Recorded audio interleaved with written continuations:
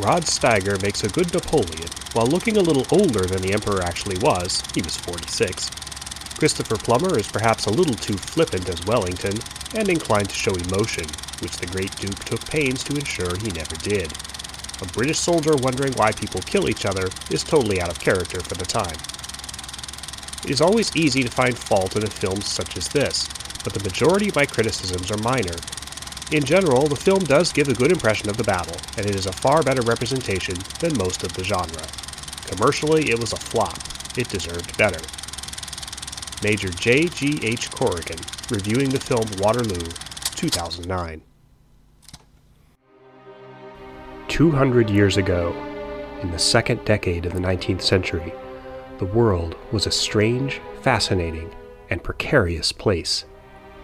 It was a time of global conflict and uneasy peace. A time of great environmental change. A time of disaster and miracles, anomalies and mysteries. It was a time when our modern world began to emerge, and a time like almost no other in history. This podcast is about stories, true stories, of this remarkable era. This is the Second Decade Podcast. My name is Sean Munger. I'm a historian, an author, teacher, and podcaster. You can visit the website for this podcast at seconddecade.net.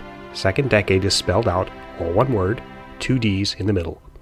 Thanks for joining me on this journey into the past.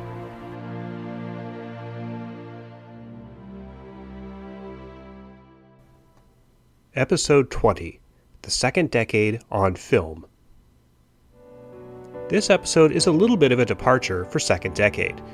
For one thing, it's going to be a bit shorter than our usual 45 minutes. My life is quite chaotic at the moment, and this month, April 2017, I've got a number of historical-related gigs back-to-back, and thus it's been difficult to research and develop a full episode. I am coming toward the end of what you might call the first season of Second Decade. This is not the final episode of the season, but just to let you know, the podcast will be going on summer hiatus in a couple of weeks. There's still plenty of great historical stuff to come, though, both the remainder of this season and for next season. Tonight's episode is not straight history, but rather a fun subject that's related to our main squeeze here on Second Decade, the depiction of the 18 teens in movies and on television. This topic has been on my to-do list for a while, but as it is a significant departure from what we've been doing before, I thought it was a good idea to do this as kind of a pause before we get back to the real history. Historians, at least professional ones, will often profess to be more interested in books than movies. Books are, after all, the lifeblood of history. Books are where scholarly debate happens, where new insights into historical events and processes are presented, and they're the chief means of recording historical research. But privately, there's something very satisfying on a visceral level about seeing history actually recreated, even imperfectly. Historical events and people have been a subject of films since the medium of cinema began. There are any number of reasons why filmmakers choose some historical events over others to bring to the screen. In some cases, the events themselves are so dramatic that they would inherently make spectacular movies. The sinking of the Titanic, for example, which has been brought to the screen several times, most notably in the 1958 film A Night to Remember, based on a history book by Walter Lord, and James Cameron's big-budget epic Titanic from 1997. At least for American filmmakers, the Civil War has proven very attractive as a historical subject for film. D.W. Griffith, one of the pioneers of cinema, was virtually obsessed with it.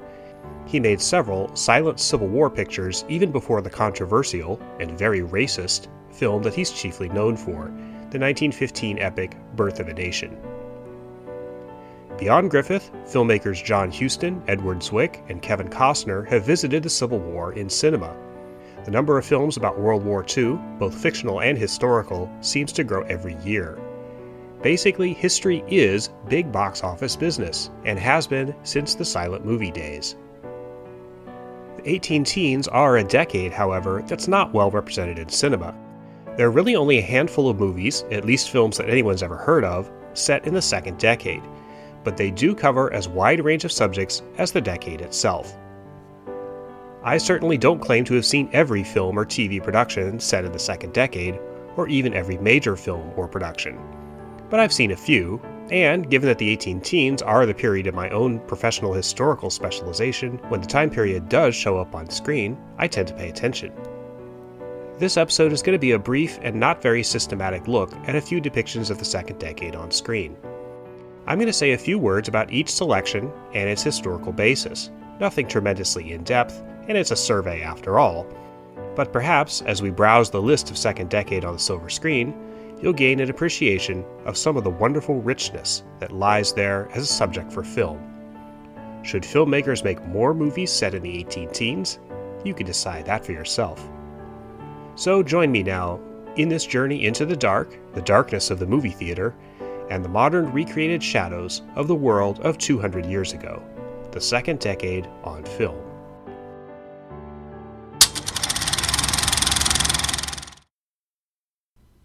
The second decade has a long tradition in the history of cinema. While I have no idea what the very first film was to be made that took place in the 18 teens, it's hard to begin the subject without thinking of Napoleon, both the Emperor of France, one of the main characters of this podcast, if you will, but also the film Napoleon, made in 1927 by French director Abel Gance, still one of the great achievements of early cinema. Napoleon, the movie, not the person, actually does not take place during the second decade. The film focuses on Napoleon Bonaparte's early career, mainly his experiences in the French Revolution and his wars in Italy in the 1790s. However, when Abel Gance set out to make the picture, he intended to do a whole flight of 6 films dealing with Napoleon's career. Certainly the later films, dealing with Napoleon's downfall and eventual imprisonment on Elba and later St. Helena, would have involved the second decade. Gance never got to make these films. The first one, which became the 1927 epic, was grotesquely expensive, and Gance couldn't raise the funds for the others. However, he did write the script for a 1929 film made in Germany, called Napoleon at St. Helena, directed by Lupu Pick. I haven't seen this film, it's quite rare, but I'd be very curious to see it. 6 years later, after films made the transition to sound, another landmark film was made, not just a landmark in the relatively short list of second decade films, but a genuine landmark in the history of cinema. That was the 1935 film Becky Sharp, directed by Robert Mamoulian, distributed in the United States by RKO Radio Pictures. Becky Sharp, which I have seen, owes its place in cinema history not because it's a great film in its own right, it isn't, but because it was the first major movie produced in Technicolor. The 3-strip Technicolor process, which was to become a staple of Hollywood in the later 1930s, was the big draw to Becky Sharp, which is based on a play, itself based on William Makepeace Thackeray's social novel Vanity Fair. The story takes place in the years after Napoleon's defeat, when Britain is readjusting to peace. It concerns the title character, Becky Sharp, played by Miriam Hopkins, who is a social climber who will do anything to increase her station in genteel British society. Personally, I found Becky Sharp quite dull, and the Technicolor was, to be honest, still in kind of an experimental phase. But at least the second decade legitimately gets on the scoreboard in the history of film, even if Becky Sharp is itself, well, kind of flat. With Becky Sharp out of the way, I'm going to skip over several decades of film history to land in the late 1970s, with an intriguing little film called The Duelists. This was the first directorial effort of now legendary director Ridley Scott, most famous for Alien, Blade Runner, and more recently, Gladiator and The Martian. The Duelists is the story of 2 French officers, played by Harvey Keitel and Keith Carradine, who become engaged in a duel that stretches on through a number of encounters across decades. It is based on a true story, but heavily fictionalized. The action of the film begins in 1800, but continues into the second decade, including scenes set during Napoleon's retreat from Moscow and in the aftermath of Napoleon's defeat. I'm used to thinking of Harvey Keitel as a Brooklyn-accented tough guy, or perhaps the fast-talking Mr. Wolf in Quentin Tarantino's Pulp Fiction, so it's kind of hard to accept him in Napoleonic-era uniforms and feathered hats, though he does get to run around with swords and pistols quite a lot in this film. The plot and acting are only so-so, but the costumes and cinematography are pretty good for a 1970s period piece. It's said Scott was inspired by the lavish look of Stanley Kubrick's 1975 masterpiece Barry Lyndon, my favorite Stanley Kubrick film, and The Duelists, though not a perfect movie, is certainly a beautiful one to watch. As you might imagine from his prominence in the history of the second decade, Napoleon, as a character, is a popular one in cinema about the second decade. I already mentioned the 1929 German film Napoleon at St. Helena, which I haven't seen, but I most definitely did see the huge, big-budget epic Waterloo, made in 1970, partially in the Soviet Union, by the USSR's second most revered director, Sergei Bondarchuk. The first, of course, is Andrei Tarkovsky. Waterloo was actually Bondarchuk's second foray into the second decade. I'll get to the subject of his mammoth adaptation of War and Peace in a few minutes, and he was definitely a master at logistics, staging real armies of genuine extras, no CGI in 1969, as well as coaxing pretty good performances out of actors in historical roles that could have been pretty flat as written. American actor Rod Steiger, who was a big draw in the late 60s, plays Napoleon. Waterloo, the film, as you can imagine from the title, focuses mostly on Napoleon's 100 Days period, ending in the big battle in June 1815 that resulted in his final defeat. I wouldn't have thought of Steiger as Napoleon, but he does a pretty good job in this film, though of course he can't quite resist the impulse to chew the scenery a bit. After all, he is playing Napoleon. Even better, I think, is Christopher Plummer as Lord Wellington, the British general who defeated Napoleon at Waterloo. Plummer, one of my favorite actors, is actually Canadian, but he does an excellent turn as Arthur Wellesley. That was Lord Wellington's real name, and his performance is actually pretty understated. The look of the film is magnificent. Even better than the battle scenes, I think, are the scenes of a fancy dress ball that occurs the night before the battle, which is full of beautiful period costumes, soft candlelight, and gilded interiors. This may sound like a movie fabrication, but it's actually true. There was a ball in Brussels the night before the battle, thrown by the Duchess of Richmond, and Lord Wellington was there. The upper crust knew how to party in the second decade. There are historical inaccuracies in Waterloo, many concerning military matters or which officer was or wasn't present, that sort of thing. But the film, on the whole, is pretty good. The quote that opened this episode is, I think, spot on. It's a shame that the picture was a flop. Bondarchuk was a great director, and not much of his work ever reached Western audiences. If you can find it on video, Waterloo is definitely worth a look. A much less edifying look at Napoleon comes from the 2002 miniseries called simply Napoleon that aired on A&E Channel in the United States and various cable channels in Europe. It's pretty obscure now, but at the time it was made, it was a big deal. In fact, the most expensive miniseries ever made in Europe, costing over $40 million. Napoleon apparently tried to cram into one miniseries all the material Abel Gance wanted to do back in the 20s. It's a biopic dealing with Napoleon from his rise to power in the 1790s up to his downfall and imprisonment, so only a portion of the show takes place in the second decade, but it is a significant portion. To be honest, I found this show pretty lackluster. Napoleon is played by a French actor, Christian Clavier, with Isabella Rossellini as Josephine. Admittedly, that's an inspired casting choice. And a very surly-looking John Malkovich as Talleyrand, Napoleon's foreign minister. The script is strictly paint by numbers, lurching awkwardly from one chapter of Bonaparte's life to the next, but it's never really animated by giving us a sense of who he was. Part of the problem was Clavier as Napoleon. Evidently this fellow was mostly known for doing comedy movies in France, and playing the complex personality of Napoleon seems beyond him. Isabella Rossellini is great, but the script doesn't give her much to do other than stand around in lavish period costumes, and occasionally cry. The special effects in Napoleon, the miniseries, are pretty chintzy. CGI was still in its infancy in 2002, but there's no excuse for the terribly stilted soldiers in the battle scenes, or the montages that look like they were done with Final Cut Pro. The animatronic baby that miraculously comes to life on the floor of the palace after Empress Marie Louise's difficult delivery in March 1811 is pretty laughable.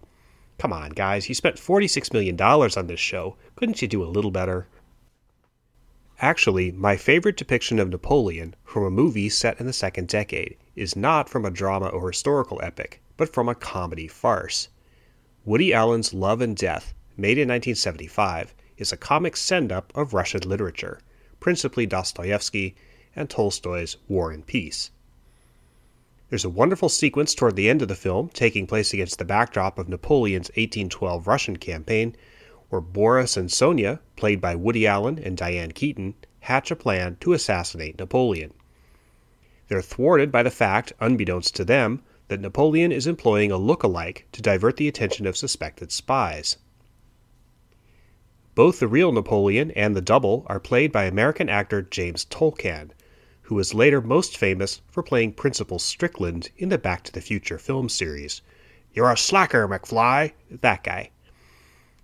Tolkan's portrayal of Napoleon isn't intended to be serious or accurate, but at least it's fun, especially a bit where Napoleon is developing a recipe named after himself to compete with Beef Wellington, named after his British rival at Waterloo.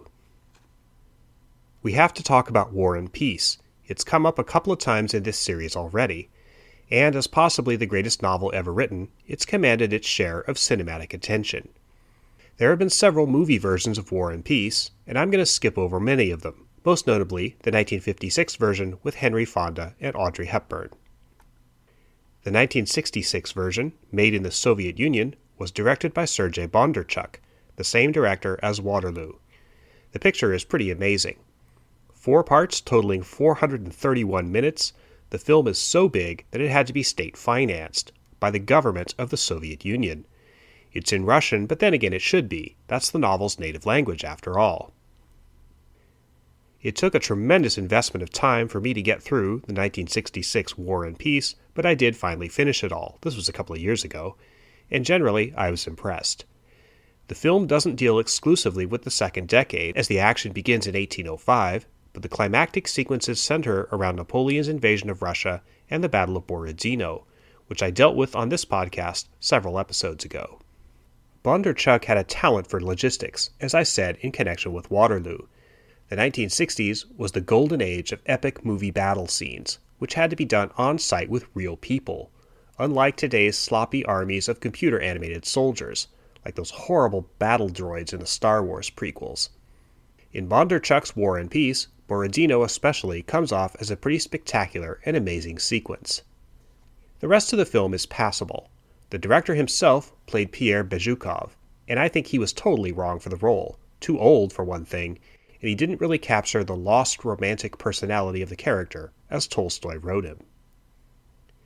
The actress who played Natasha was also disappointing. There's no chemistry between them. But the point of this film wasn't compelling performances or characters. It was prestige, specifically the prestige of the Soviet state, proving that the Russians, even under communism, could make the definitive War and Peace movie. There is a more recent version of War and Peace, and this was the miniseries made in 2016 by BBC, in conjunction with A&E, directed by Tom Harper. You could describe this as War and Peace light, as it generally doesn't even try to match the spectacle or gravitas of the Sergei Bondarchuk version. But the 2016 miniseries is extremely entertaining, and gets my vote for the best second-decade film to come out in recent years. The scenes set in the second decade are quite convincing. Costumes are beautiful. You'd better have a good costumer if you're going to take on the 18 teens in film. And the locations where they shot the series were perfect. I especially liked the quaint little cabins in the Russian countryside, very evocative of what the landscape was really like at the time of Napoleon's 1812 invasion. The BBC A&E series gets Pierre Bezukhov right. So right that I think it's the role Paul Dano, a young but very talented actor, was born to play. Natasha was always kind of a flighty teenager, at least in the book, but Lily James does present Natasha's character journey pretty capably. The supporting cast is great, especially Jim Broadbent as Prince Bolkonsky and Brian Cox as General Mikhail Kutuzov. I highly recommend the 2016 version of War and Peace, one of the best depictions of the second decade you'll see on TV or in film, at least for the last few years. If I include War and Peace in an analysis of second decade films, I think we probably have to say some words about Jane Austen's Pride and Prejudice. Definitely one of the world's most beloved novels, which has also made it to the screen both big and small numerous times. Unlike War and Peace, though, there is some legitimate question as to exactly which decade Pride and Prejudice takes place in. The novel was first published in 1813, so if it was intended to present England contemporary to its publication, every film version of Pride and Prejudice counts as a second decade movie. However, Austen began writing the novel about 1797, and there are, so far as I recall, no markers in the text that peg it to any specific time. Though while researching this article, I did find a Cliff's Notes analysis that clearly states Pride and Prejudice takes place in the early 19th century, not the late 18th. Let's assume, for the sake of argument, that Pride and Prejudice is intended to take place in at least 1810, and thus is a second decade story. I haven't seen all the Pride and Prejudice movies, just as I haven't seen all the Napoleon movies, but a few stand out. First and foremost is the 1995 BBC miniseries, starring Colin Firth as Mr. Darcy and Elizabeth Illy as Elizabeth Bennet, which, so far as I can tell, is generally regarded as the gold standard when it comes to Pride and Prejudice adaptations. Certainly it's the most iconic. The scene where Colin Firth, dressed only in a wet linen early 19th century undershirt, comes up out of the water at a fountain in Pemberley is remembered as one of the most fetching moments in recent British TV history. Pride and Prejudice is, of course, the story of a young, middle-class family, the Bennets, who seek to marry their daughters upwardly in society, preferably to the sons of rich aristocrats, among whom Mr. Darcy and his friend Charles Bingley are the most attractive. If you're a Jane Austen fanboy or fangirl, you don't need me to tell you the plot. You already know it. But this sort of thing, a costume drama of refined manners where the object is marriage, is the stuff that absolutely defines channels like A&E. I find it amazing and gratifying that Pride and Prejudice, the quintessential second-decade novel, has entertained the English-speaking world, and much of the rest of the world, for over 200 years now, and its cult following is sort of the literary equivalent of Trekkies. I admit I haven't seen all of the 1995 BBC show of Pride and Prejudice, but what I did see was very good. The performance of Colin Firth is especially noteworthy. It must be a lot of fun for the location scouts of these sorts of films, touring every stately manor in the English countryside. This particular production chose Lyme Park in Cheshire as the location for Pemberley. Whether or not the novel Pride and Prejudice is intended to take place in the second decade, the 1995 miniseries certainly does. The fashions are consistent to about the period 1811 or 1812, which is usually pretty standard for these Jane Austen movies. The show certainly does look like the world of British aristocracy in the second decade, though, as with all of these romantic depictions, it shies away from showing just how precarious this world really was, economically and socially, and how small it was, compared to the much vaster underclass of England, from whom rich aristocrats, like the owners of Lyme Park, derive their income. Another one of my favorite second-decade film depictions is not exactly Pride and Prejudice, but a riff off of it. No, not the zombie one. I'm talking about the 2008 miniseries on Britain's ITV channel called Lost in Austen, directed by Dan Zeff. This is a comedic fantasy which features a modern British woman, Amanda, played by Jemima Rooper, who finds a magic portal in her bathroom that connects with the literary world of Pride and Prejudice, her favorite novel. Amanda switches places with Elizabeth Bennet, who winds up in 21st century London, while Amanda must navigate the world of Pride and Prejudice. And of course, everything goes awry, and she falls in love with Mr. Darcy herself, played by Elliot Cohen. Lost in Austen is absolutely charming, very funny, well acted, and it's a surprisingly lavish and good-looking presentation of the second decade. It does appear to be the second decade. The film references the war with France, and in addition to the same 1811-1812 type fashions of the women and men, one of the characters, the dastardly Wickham, sports a British redcoat uniform that's clearly from the later Napoleonic era. I can forgive that the Jemima Rooper character at one point describes her setting as Georgian England, suggesting that it's before 1811, where she should have said Regency England, but let's not be sticklers for details. Not to spoil too much, but the final scenes of Lost in Austen involve Mr. Darcy suddenly showing up on the streets of 21st century London in full second-decade dress, and it's a delightful fish-out-of-water scenario to see how someone of that time might react to the noise and bustle of our modern world. If you haven't seen Lost in Austen, that's of course Austen, you're in for a real treat if you're a fan of this sort of thing. I've saved my favorite second-decade film for the end of the show. If you're a horror fan, you may have seen it, Gothic, made in 1986, directed by Ken Russell, which is a loose and inaccurate but very chilling depiction of the Frankenstein origin story. That is, Lord Byron, Percy Bysshe Shelley, Mary Wollstonecraft Shelley, Dr. John Polidori, and friends in real life, this is history, rented a house called the Villa Diodati on the shores of Lake Geneva in the summer of 1816, expecting a summer holiday.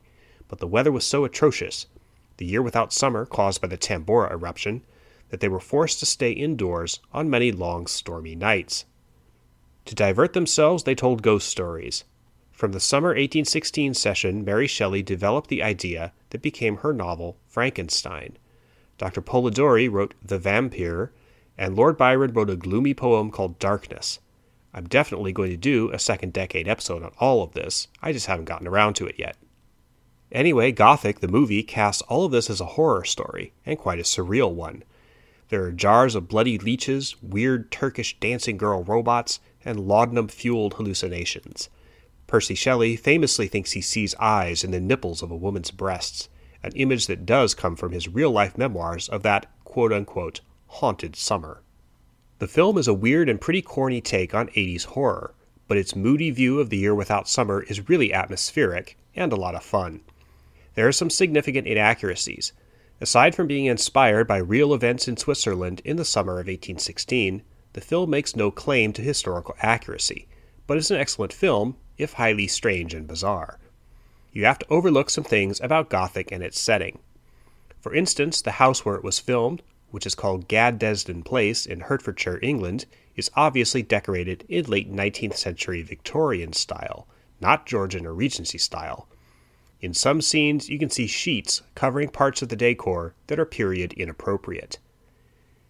In the billiards room scene particularly, there are some lights that look awfully electric for 1816. They didn't even have gas lights yet. Gabriel Byrne, who plays Lord Byron, is a bit too old for the role. He was 36 at the time the film was made. Byron was still in his 20s. The crazy, poofy, frizzy mid-80s hairstyles, particularly on Miriam Sear, who plays Claire Claremont, will give you a laugh, especially if you remember the era. But if you put the historical nitpicking in check, Gothic is a fun film. Weird, but fun. I hope I've given you some food for thought, and maybe a couple of titles to add to your Netflix list. History can and often is serious business, but I'm a firm believer that you can also have a lot of fun with it. That's the spirit of tonight's episode. If you like this podcast, please tell a friend. Talk about it on social media. If you're part of a Facebook group, there are many historical Facebook groups, give me a mention. Leaving a star rating and a review on iTunes is especially helpful because it will help other history buffs like you find this podcast. I'd love for you to contribute to my Patreon account. That's patreon.com/Sean Munger. In addition to my Patreon account, you can find me on Twitter at Sean Munger, there's an underscore there, and my website, seanmunger.com. Music credits. The main theme of this podcast is titled String Impromptu No. 1 by Kevin MacLeod of Incompetech.com, used under Creative Commons by Attribution 3.0 license. This podcast was written and recorded by me, Sean Munger. Good night.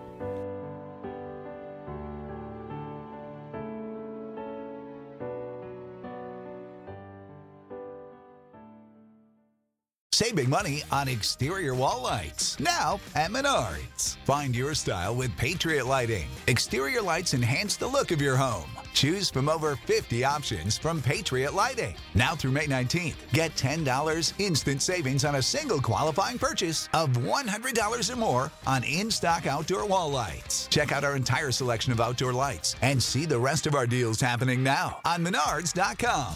Save